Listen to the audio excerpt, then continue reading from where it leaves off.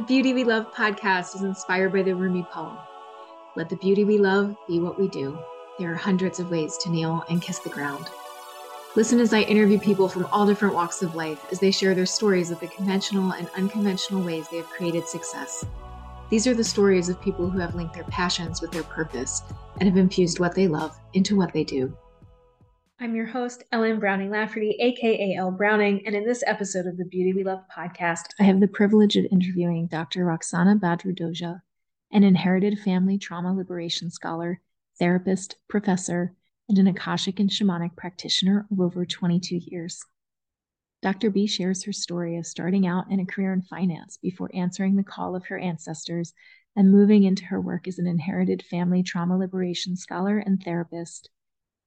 Dr. B talks about her 3 miscarriages, her experience of profound grief, and the lineage of that grief within her own family and beyond that into the grief and trauma of living within a masculinist and patriarchal culture. For any of our listeners currently experiencing grief, Dr. B shares a process that can support you. Dr. B shares her love of vulnerability and how it is both a form and function of love. Her talks about living an erotic life, one that we meet by experiencing the fullness and depths of our emotions, experiences, and vulnerabilities. Dr. B's work clarifies the power of speaking truth as BIPOC folks from an embodied position of vulnerability and how the embrace of this vulnerability can be transgressive, radical, and healing as a mode of being to stake a claim, sit with, and affirm. Dr. Roksana Badruddoja is a tenured full professor of sociology, women and gender studies, and critical race and ethnicity studies, and the chair of the Department of Sociology at Manhattan College. A queer mother to force fear energy beings. Dr. Badruddoja focuses on inherited family trauma as a platform to explore how people interact in their relationships. Here, Dr. Badruddoja thinks deeply every day about how vulnerability and woundedness are imagined and how trauma impacts the ways in which we show up in the world. Dr. Badruddoja is the author of National Unbelonging, Bengali American Women on Imagining and Contesting Culture and Identity, the editor of New Maternalisms, Tales of Motherwork, and a contributor of Good Girls Marry Doctors, South Asian Daughters in Obedience and Rebellion. Welcome, Dr. Badruddoja. Thank you so much for being on the podcast. Thank you for having me, Elle. I'm so freaking excited. I'm so excited to have you here too. Let's get into it. So the first 3 questions. 1, what are your pronouns? So my pronoun is HIR. Some people pronounce it as her and some people pronounce it as here. I don't use it in the standardized way that this particular pronoun is used. Oftentimes this pronoun is used to imbue gender neutrality. However, for me, it has a very different meaning, particularly because I'm not freaking neutral about anything. I have something to say about everything. So my pronoun is not about neutrality. It's about tapping into our divine masculine and our divine feminine and looking at gender from a deeply divine and holistic space. Thank you so much for sharing that, because until meeting you, I was not familiar with that pronoun. So thank you so much for sharing. What decade of life are you in? 20s, 30s, 40s, 50s, 60s? I'm almost 50. I am almost 50 and I'm just freaking excited about it. I love aging. For me, it's not about deterioration. It's about developing this deep-seated sense of maturity each day goes by and showing up in the world in more meaningful ways. Like each day becomes more meaningful for me. So aging for me is a goddess experience, if that makes sense. Totally. And what part of the world do your ancestors come from? Yeah, I do know what part of the world my ancestors come from. Some of my ancestors come from the Middle East, and some of my ancestors come from the global South, particularly the Indian subcontinent. Those are the 2 primary areas that I trace my ancestral lineage back to. And it's probably important to note that my ancestral lineage has experienced forced migration and ethnic genocide. So I think that's a really critical point to put on the table when we talk about where do we trace our lineage to. Thank you for sharing. So I want to switch gears a little bit and talk a bit about, can you share what do you do for a living and what would you say is your expertise? Yeah, absolutely.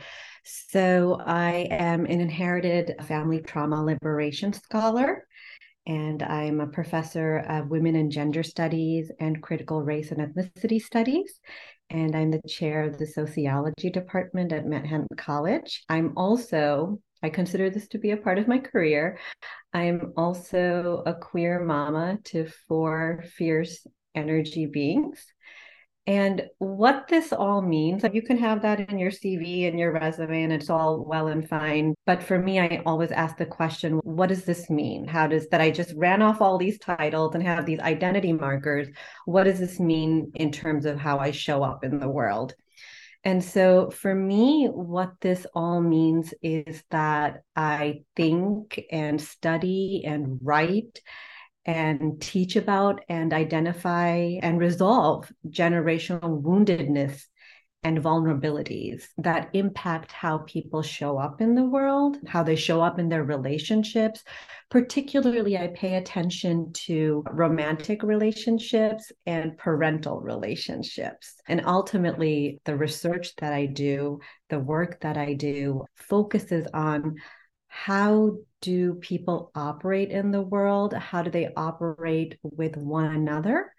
And I use a particular therapeutic method that I know you're very familiar with because you're a practitioner. I use family constellation as the primary mode of the therapy that I engage in with my patients and clients. And I've been doing this work for well over 15 years.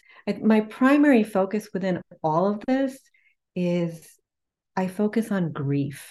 I focus on grief. I focus on woundedness. I focus on what I would call vulnerabilities, that I'm a vulnerability scholar. Wow. Yeah. Yeah. Can you Mm. share how did you become inspired to get into this line of work? Yeah. I don't know if inspiration is the right word. I know you know this as a family constellation facilitator is there are these unknowns, right? That are a part of us that we're not aware of, right?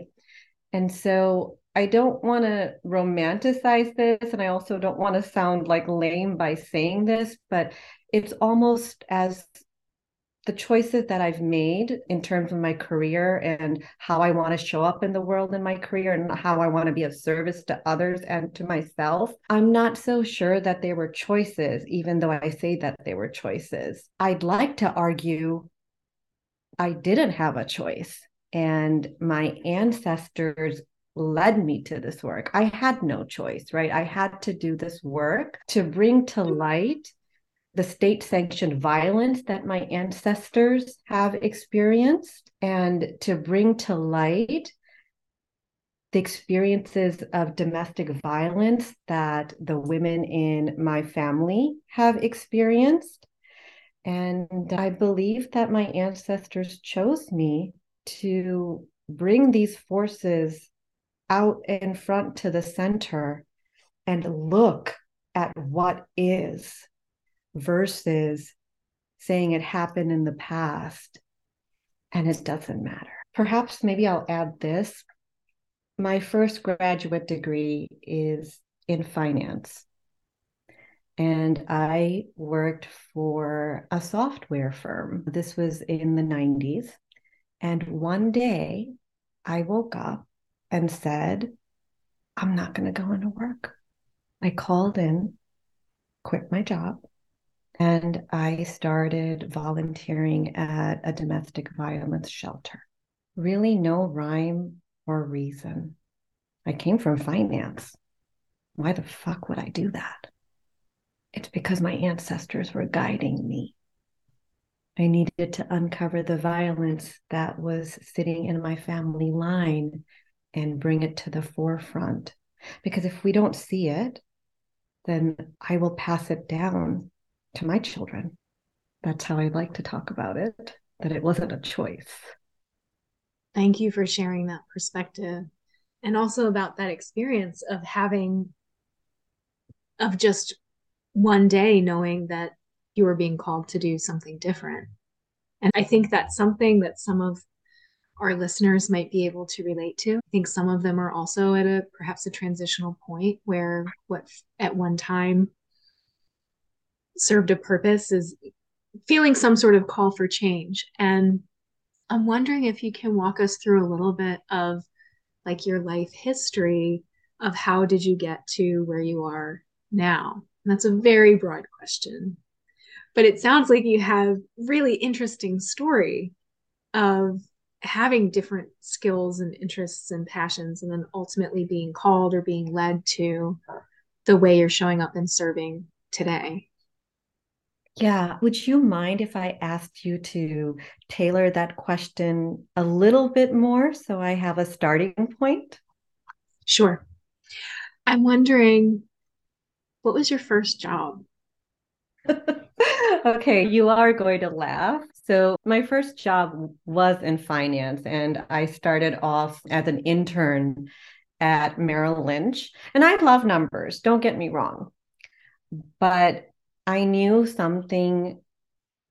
How about this? I'll share this. So most of, the first half of my life in terms of my undergraduate education and my first master's degree was deeply rooted in the financial world.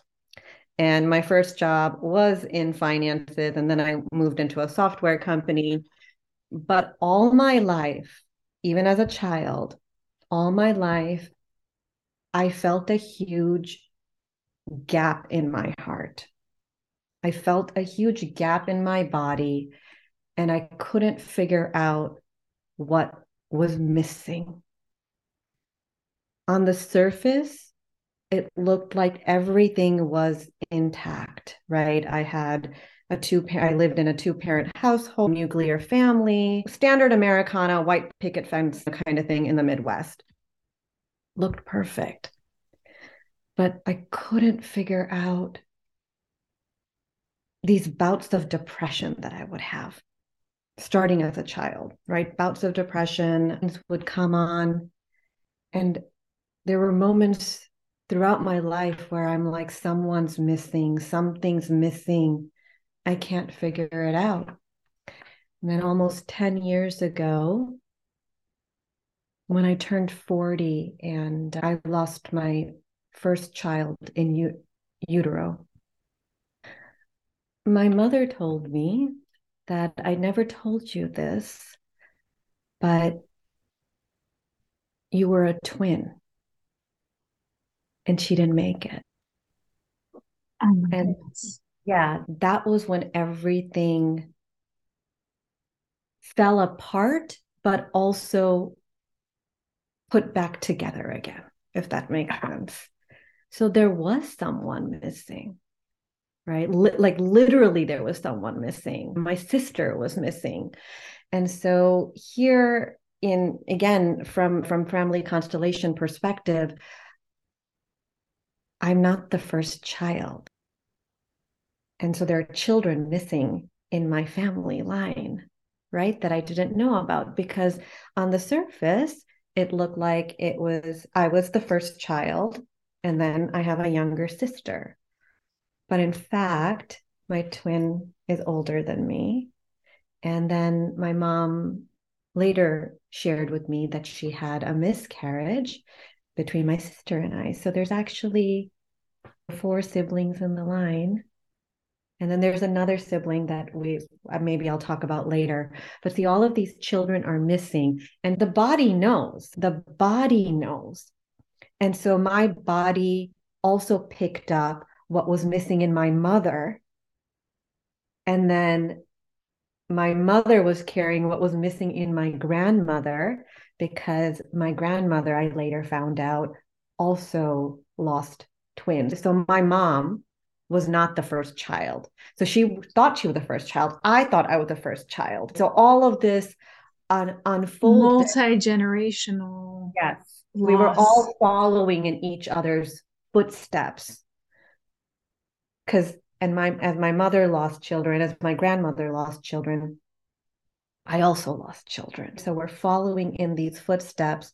And of course, that day that I woke up and said, I'm not going back to work. And I just started volunteering at a domestic violence shelter. I had no idea why, but I later found out that my paternal grandmother was a victim of marital violence. And globally, including the US, back in the day, there was no such thing as marital rape, right? The United States, only recently, a couple of decades, where we have a law that speaks to marital rape. But up until then, women were considered property, right? So I'm carrying all of this. So I made all these choices. I have no idea why at the time. I wasn't slated to get a PhD in the work that I do now. I was a finance person. But my ancestors, they were guiding me in what I needed to do. It was a course correction. My ancestors were correcting my course. And that's how I end up becoming a scholar in race and gender trauma. And currently, I explore reproductive trauma and how this shows up in our bodies and how we can use our traumas to create life-affirming epistemology. So in my orientation, let me explain that a little bit. My orientation is not that trauma is the end of us, but I'm also not romanticizing trauma. I don't subscribe to the survivor model. What I'm trying to argue is that we can use our traumas to think about intentionally and deliberately, to think about how we want to show up in the world. And it's all choices. We can orient ourselves to move forward. We can orient ourselves to remain stuck. We can orient ourselves to look into the past. And what I'm arguing is we can use our traumas to create life affirming epistemology, meaning life affirming knowledge, right? How do we use embodied trauma to move forward? And part of my response is to develop a connection with our ancestors. Thank you so much for sharing all of that. I want to dig in more because after viewing your website, there were so many things that you had written that I just can't wait to ask you about. And I wanted to start with this. You write, embodying grief as a pathway to clarity and living your life fully. So you talk about that, embodying grief. Can you speak more about what in your experience has led you to write about that? Yeah, absolutely. I think that's actually a quote from one of my recent publications. So, my most recent publication is entitled Bones of the Womb. And Bones of the Womb is about reproductive trauma. And I write particularly, I look at it at two different levels. I think about my personal reproductive trauma and the children that I've lost in utero. And I nestle that, my personal experiences, right? I nestle that into the context of state sanctioned violence in the United States towards BIPOC communities, Black, Indigenous, and people of color communities.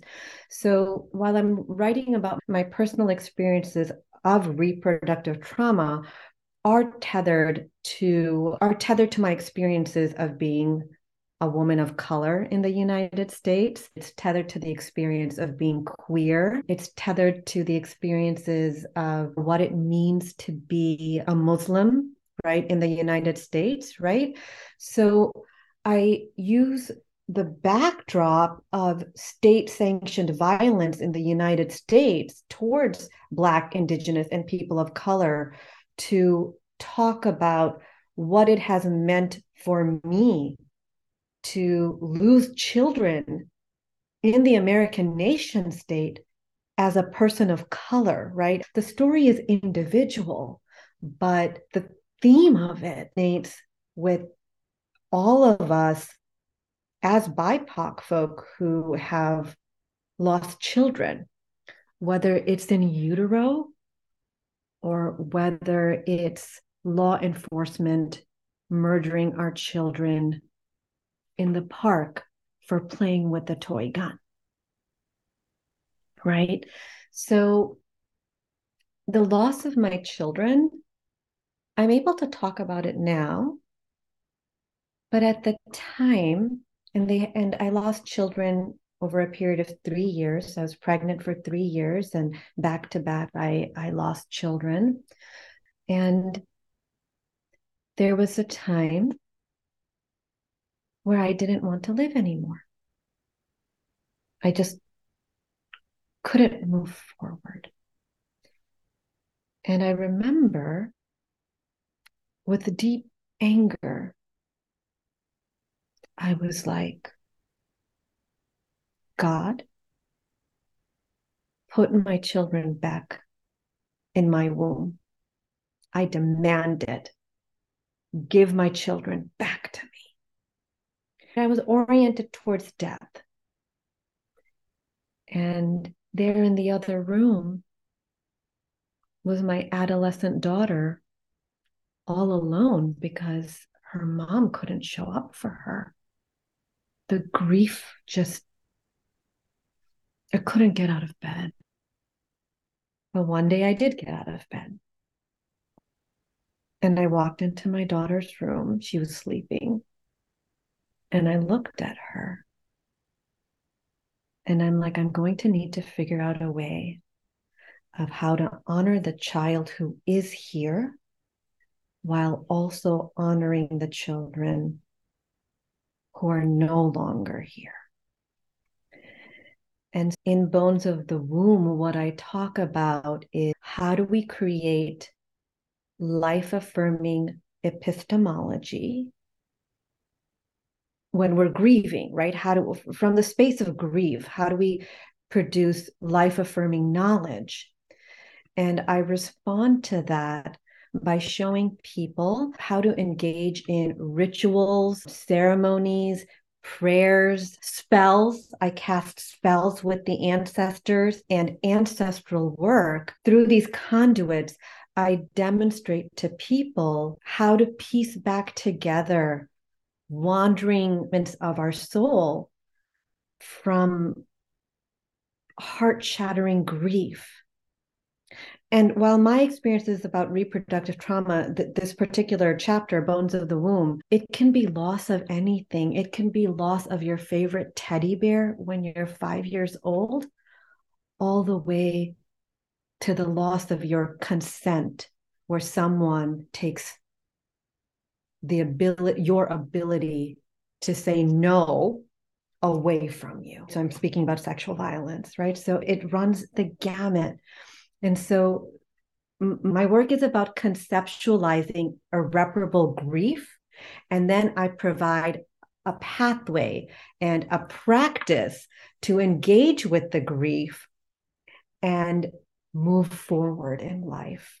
That's what I mean by life affirming epistemology. Does that answer your question? Oh, it absolutely does. And I want to hear, if you're okay sharing, a bit more about these practices. Grief is something I feel like is so universal and so deeply felt. And I know for myself, like I lost my dad when I was 16 and my younger brother a few years ago. And so and I still feel like I'm grieving. I feel like, and that there's a universality in that. And can you share more about, I don't want to say the antidotes to grief because that seems a little too cut and dry, but you talked about Yeah. some of these practices in your book. And I'm wondering for people who are listening that might be currently grieving all different matters of losses. Are there any recommendations or practices that you think might be a resource for them? Yeah, absolutely. I will, when we're done conversing for today, I will share a link with you so that your readers could have access to this one particular chapter that I'm speaking from. Thank you so much. Yeah, I'll include it Yeah, in the show notes. Yeah, thank yeah, you. I'm happy to share that. And I want to make very clear, I am not romanticizing grief. Grief fucking sucks. But I also, maybe it's not a but, and I also believe that there's no way around it. Like I've tried not to be embodied, right? I was leaving my body all the time out of grief because I didn't want to be in my body, right? So I've tried that, but that didn't work either. So I think it behooves us, dare I say, I think it behooves us to dance with our grief. I think our grief demands it. And I'm actually being reminded of this poem. It's by a samurai, Sahide. He wrote it in the 1600s, and he writes, barns, it's a translation, barns burnt down, barns burnt down. Now I can see the moon. Barns burnt down. Now I can see the moon. And so I'm sharing this poem because I'm using it as a preface to point to a folk tale, because I think ancestral lore and folk tale can give us some comfort. And I know it did for me. And my third child, who transitioned in utero, I named her Nictia, which is the namesake of an owl. And there's a folklore about Nictia, the owl woman.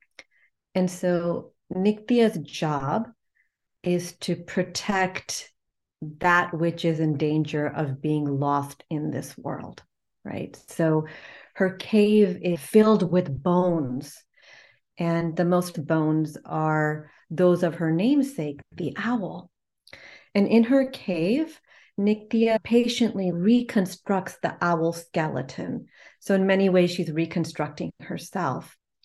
And when the skeleton is complete, she sits by her fire and she thinks about what song she'll sing. And in this quiet moment of love, her heart becomes the drum and it becomes audible. And that rhythm of her heart, right? It gives rise to a song, and she sings into being the owl. And so I did the same thing, my version of it. And this is for your listeners as one practice. The number 13 is the number of the underworld. It also represents phoenix energy, right? Dying and rebirth. And so for 13 days, I did a ceremony for my 3 children. And for those 13 days, I didn't speak to anyone. Like literally, I didn't speak for 13 days. And because we don't have a lot of time, I'll just very quickly say this. I set up an altar for my 3 children, right? The altar had many different things. One thing that I think is important for me to mention is I built a bridge on the altar. And I built the bridge out of straws, just plain straws, right? I built a bridge because we need a bridge to guide those who have transitioned. We need a bridge for them to move towards to the world of the dead, right? And because my children are minors, I called in my ancestors and asked my ancestors who will step forward to help my children pass to the other world. And my maternal grandparents stepped forward. And I don't say this to break your listeners' hearts. I say this out of love on my altar. I packed apple juice boxes. I packed string cheese. I packed little baby backpacks that I had for my children. I put their socks on. I left their blankets. And for 13 days, I prayed in front of the altar. And part of the ceremony also was my daughter, my living child, who I'm raising. She built a boat out of popsicle sticks. And so part of my ceremony was I would leave fruit out in the backyard for my children. And every morning I would see ants on the fruit. And so my children were coming through the bodies of the ant, right? And so on day 13, and you can't make this shit up, on day 13, when I opened the back door for my kitchen into my backyard, the popsicle stick boat had dissolved, like it fell apart. And that was the last day.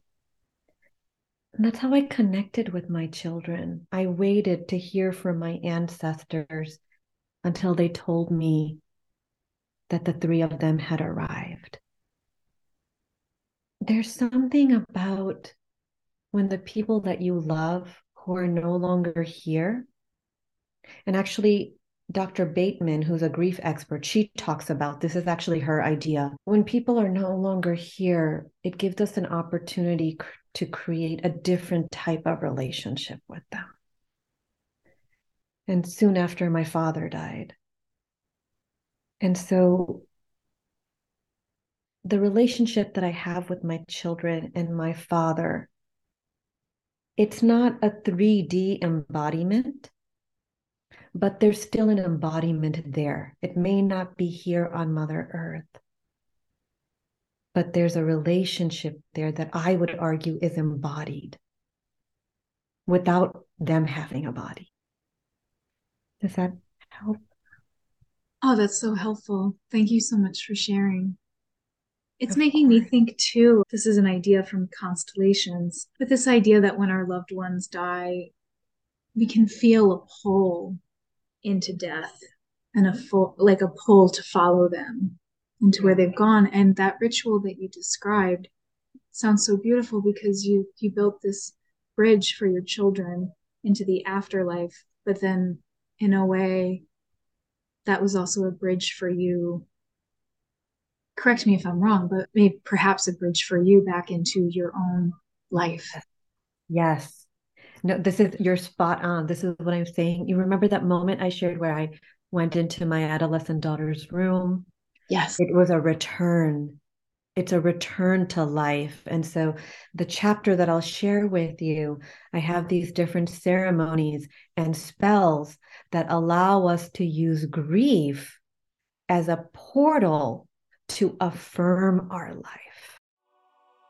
Hey there, it's Ellen Browning Lafferty, aka Elle Browning. This is a super quick ad to invite you to subscribe to my email list. Be the first to hear about my free and paid workshops, receive my newsletter, and get access to additional resources that I share exclusively with my community. I'd love to have you join us. Go to ellebrowning.com. That's ELLEBROWNING.com. Hit subscribe to get access to all the latest offerings, resources, and updates from yours truly. I hope you'll join us. Now, let's get back to the show. May I offer something? Please. This is why I love the quote that you shared with me from Rumi. The first part of it, let the beauty we love be what we do. So it's not so much about what we do. The doing is important, but to think about why we're doing what we're doing, right? Why we're doing what we're doing. And so I was thinking a lot about the quote that you love so much, let the beauty we love be what we do. And for me, the beauty I love is vulnerabilities. Our vulnerabilities is the beauty that I love. Now I can say a whole bunch of stuff about that, but I'll hand it back to you. Can you please? Because you anticipated exactly what my next question was, which was exactly what is the beauty that you love in the context of that quote. So Yeah, vulnerabilities. vulnerable. Yeah, following and I'd love to yeah. hear more if there's more you'd Yes, like to share. so much more because I think that needs unpacking completely. So here's where I'm coming from, right? So I think as a social inequalities and trauma scholar, I think a lot about our sexualized and racialized neoliberal economy. I think a lot about misogynist medical industrial complexes where women are constantly told, you don't know what the fuck you're doing, and where postpartum is pathologized, right? But for my orientation, given the masculinist and misogynist scripts in the medical industrial complex, I would argue postpartum is a completely reasonable response, right? Yeah. So, Absolutely. right. 100%. Yeah, it's a reasonable response because I often think about I had an episiotomy when I gave birth to my daughter, but I didn't know about it until later. So there's these forms of masculinist reproductive violence. Why wouldn't we have postpartum? I'm laughing, but I'm laughing because I'm angry about it. And because it's so absurd. Yes, So yes, absurd. yes. And so going back to these vulnerabilities, my orientation is, and I think this is particularly true for girls and women and marginalized folks in the US, we're taught that our vulnerabilities are our weaknesses and that we are suspect, right, when we are vulnerable. But Dr. M. Scott Peck, he argues the first line in his book, The Road Less Traveled, the first line in his book is life is about pain, right? There's no way out of it. Life is about pain. And so as a vulnerability scholar, I view vulnerability as a resource versus a weakness. And my belief is that our raw and exposed souls, right? Because vulnerability is when we're raw, when we're exposed, that our raw and exposed souls, when our souls are raw and exposed, they then have an opportunity, our soul then has an opportunity to inhabit the most unrecognizable parts of ourselves, right? That's when we can connect with our shadows, right? And I argue in my work, this chapter, Bones of the Womb, I argue that when we tap into our unrecognizable parts of ourselves, that becomes a source of miraculous artistic creation, right? And just back to Rumi, I understand vulnerabilities to be both form and function of love. And what I mean by this is that there's an intimate, and I would argue erotic, and I will explain erotic in a little bit, what I mean by erotic. There's an intimate and erotic relationship between vulnerabilities and love, and both vulnerabilities and love serve to create beauty in this world. That's what I argue. Mic drop. Yeah. Please continue.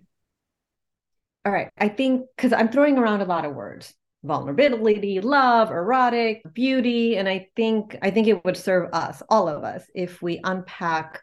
I think particularly if we unpack the meanings of love and erotic to help us develop a deeper understanding of the connections between love and beauty and vulnerability. So I am going to go back to Peck. I love Peck. Like his book, when I picked it up in college, I mean, he wrote it in 1978, The Road Less Traveled. That became like my Bible, and I still use it. And so I use Peck to understand the meaning of love. And in his book, Peck borrows from the German social psychologist Erich Fromm. And Erich Fromm defines love as, and I love this definition, the will to extend oneself for the purpose of nurturing one's own or another's spiritual growth. right? The will to extend oneself for the purpose of nurturing one's own or another's spiritual growth. I adore this conceptualization of love because it honors that love is a choice versus an instinct, because we think about love as an instinct. But I'm telling you, maybe this is a side note, I don't know, but we choose to love our children and we can also choose not to love them. Right. So I love this idea of love being a choice, because Peck does right. We don't have to love, right? We choose to love. And so how do I use this work? So for me, love and vulnerability are intentional and deliberate practices of showing up in the world fully, right? I think love and vulnerability are intentional and deliberate. And I think it's this word fully, I use it often, and I'm inspired to use it. You and I both know family constellation expert and author Susie Tucker, right? So I follow in her footsteps to understand what fully means. So fully means to develop a capacity, right? It means to develop a capacity to show up in the world, in our lives, right? And engage with the good, bad, and ugly infidelity. That's how I understand fully. And Susie says something about versus, because what's the alternative?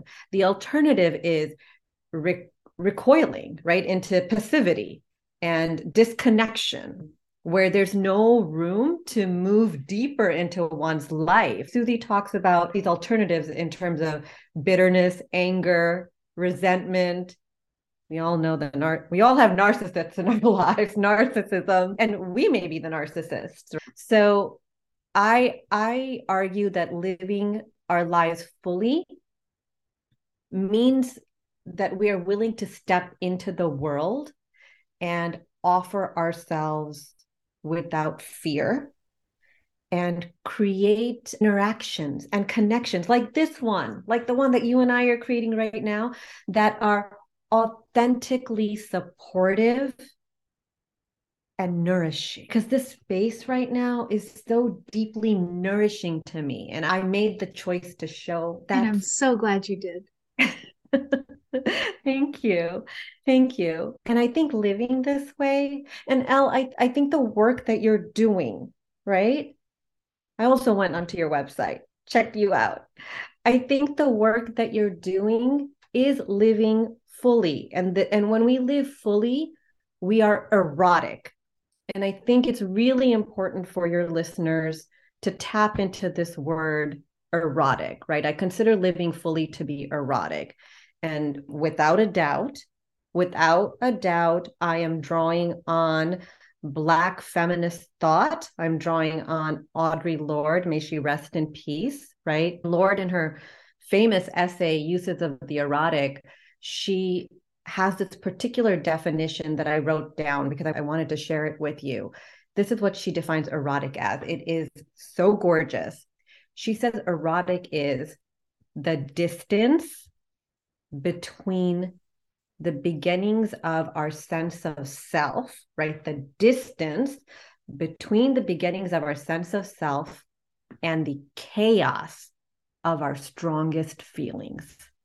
That's what erotic is. So if we deconstruct this, what she's saying, her definition, if we deconstruct this, then what this means is that the erotic is a choice of experiencing the fullness of the depth of our feelings, right? So there's no way out. We've got to engage with our grief.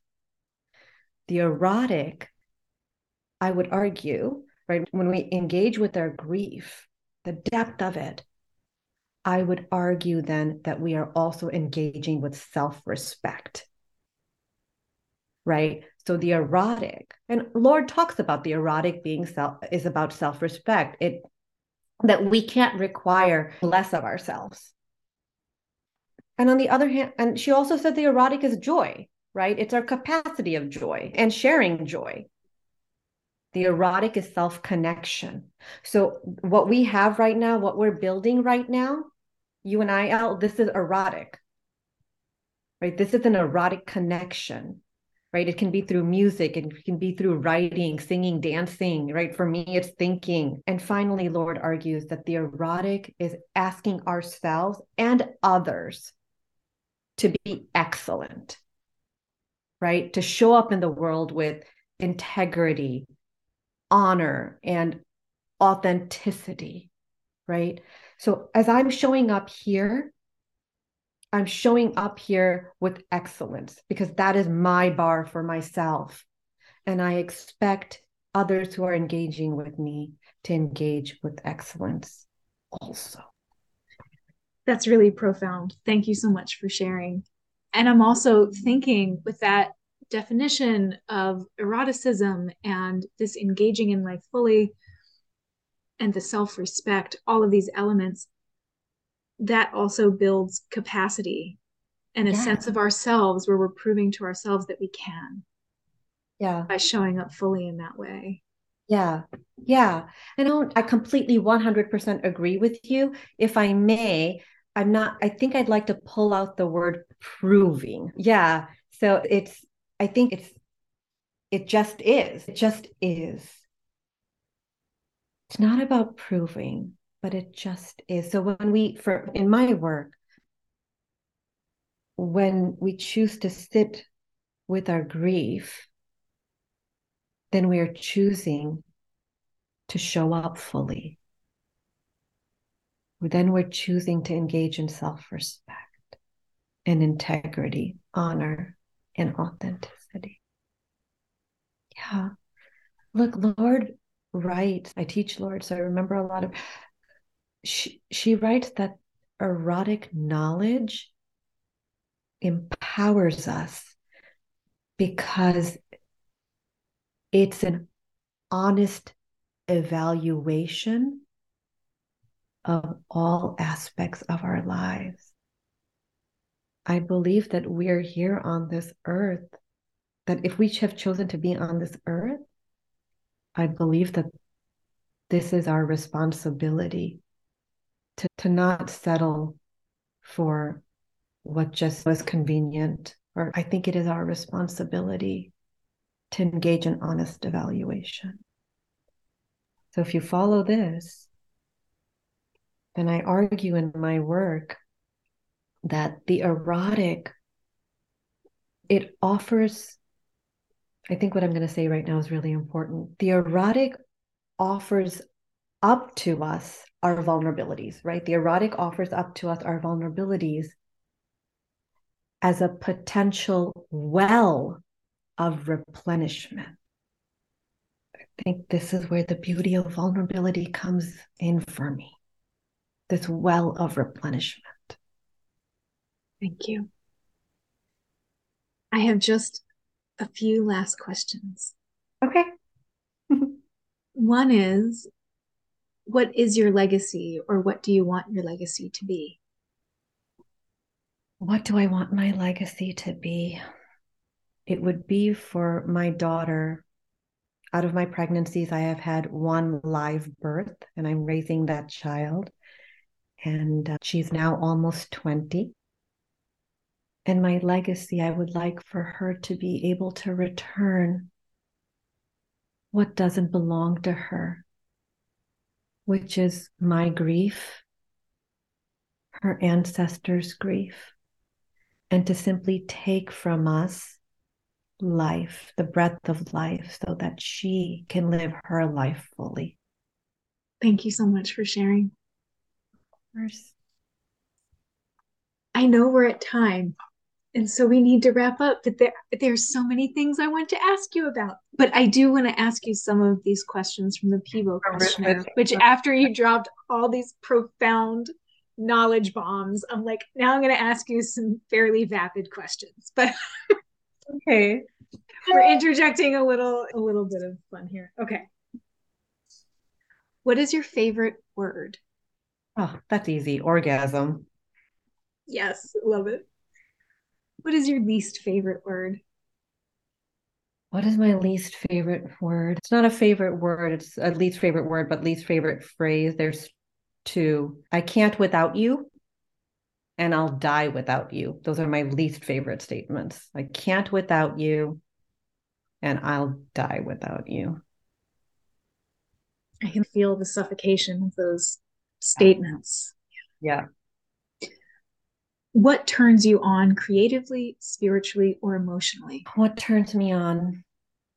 Prayer and ritual and spells, and my ancestors turn me on. So I carry my ancestors everywhere I go. They're behind me, holding me up.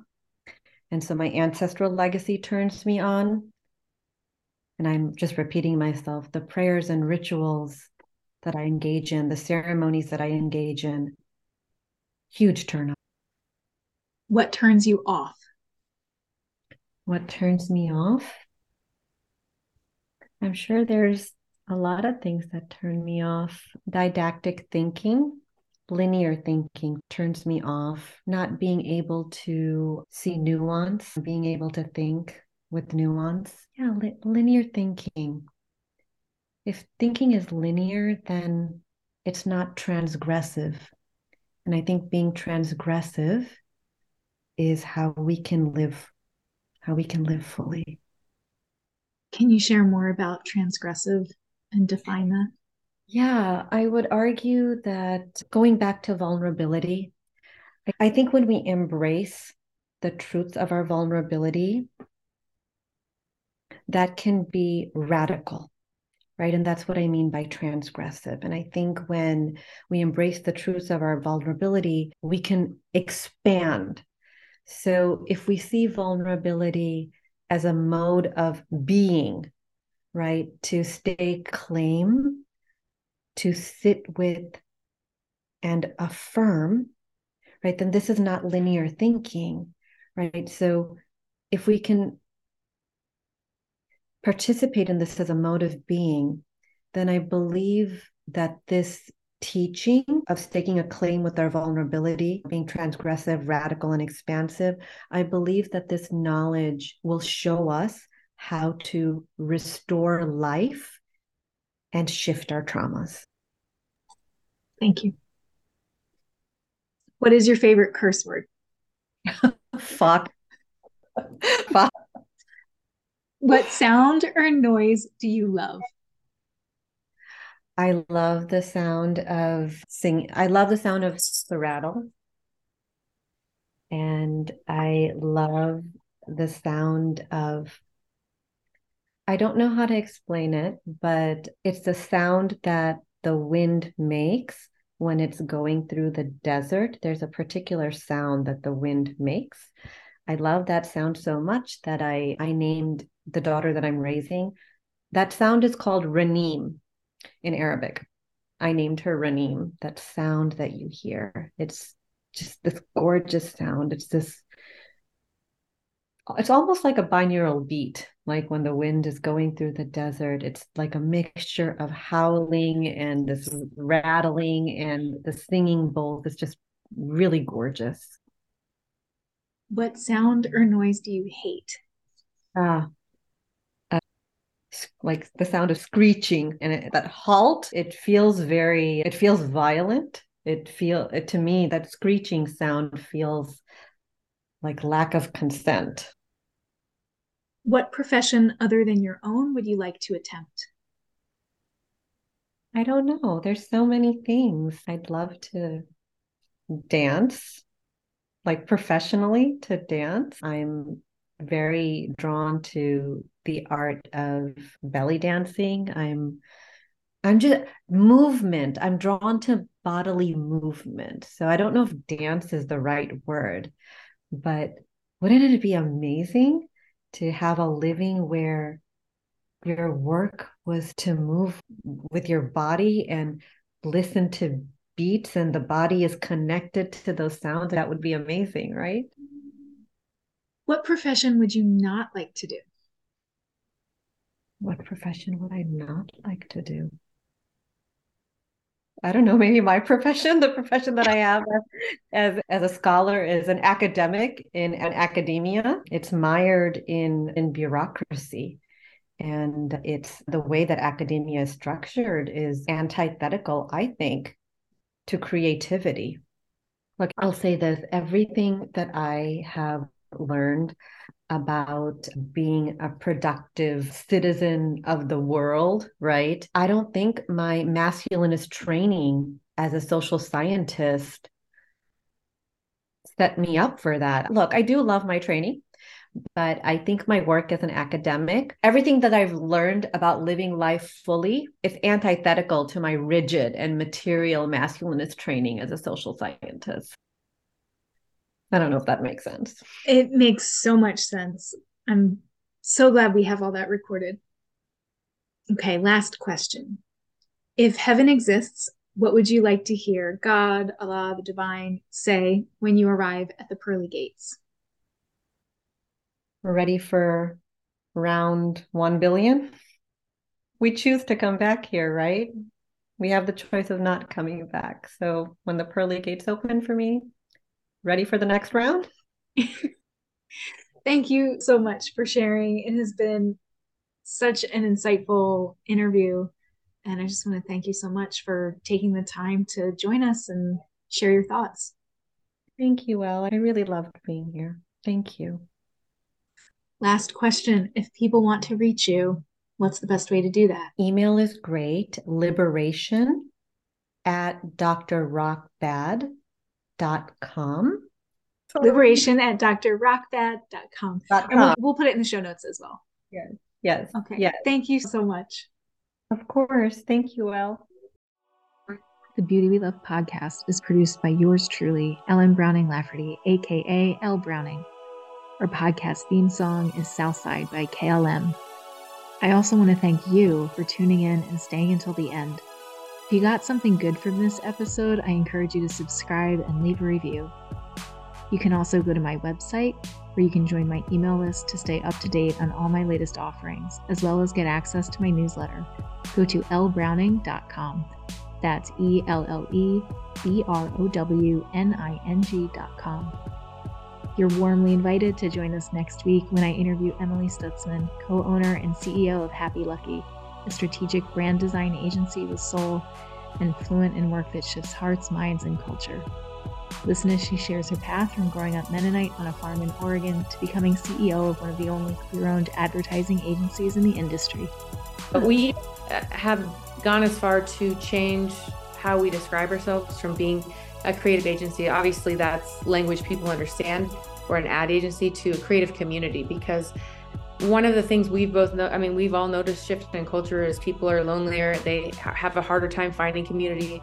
Work is not family, but work can be community. And even if you leave the community, there's still community that you've built here and that you can take with you, either through your network here or your network with vendors or clients, and just trying to make people feel hugged, I guess, at work. The beauty I love is the community that we've built here. And it's powerful when you step into this place, into this group of people, into this collective of thinkers and doers. It's powerful and it's intentional. And I am astounded by its beauty, and I'm astounded by the connectedness and the trust that we've built and the grandeur of what we're creating together. It's remarkable. I think that would be the beauty I love of this community. We'll see you next week.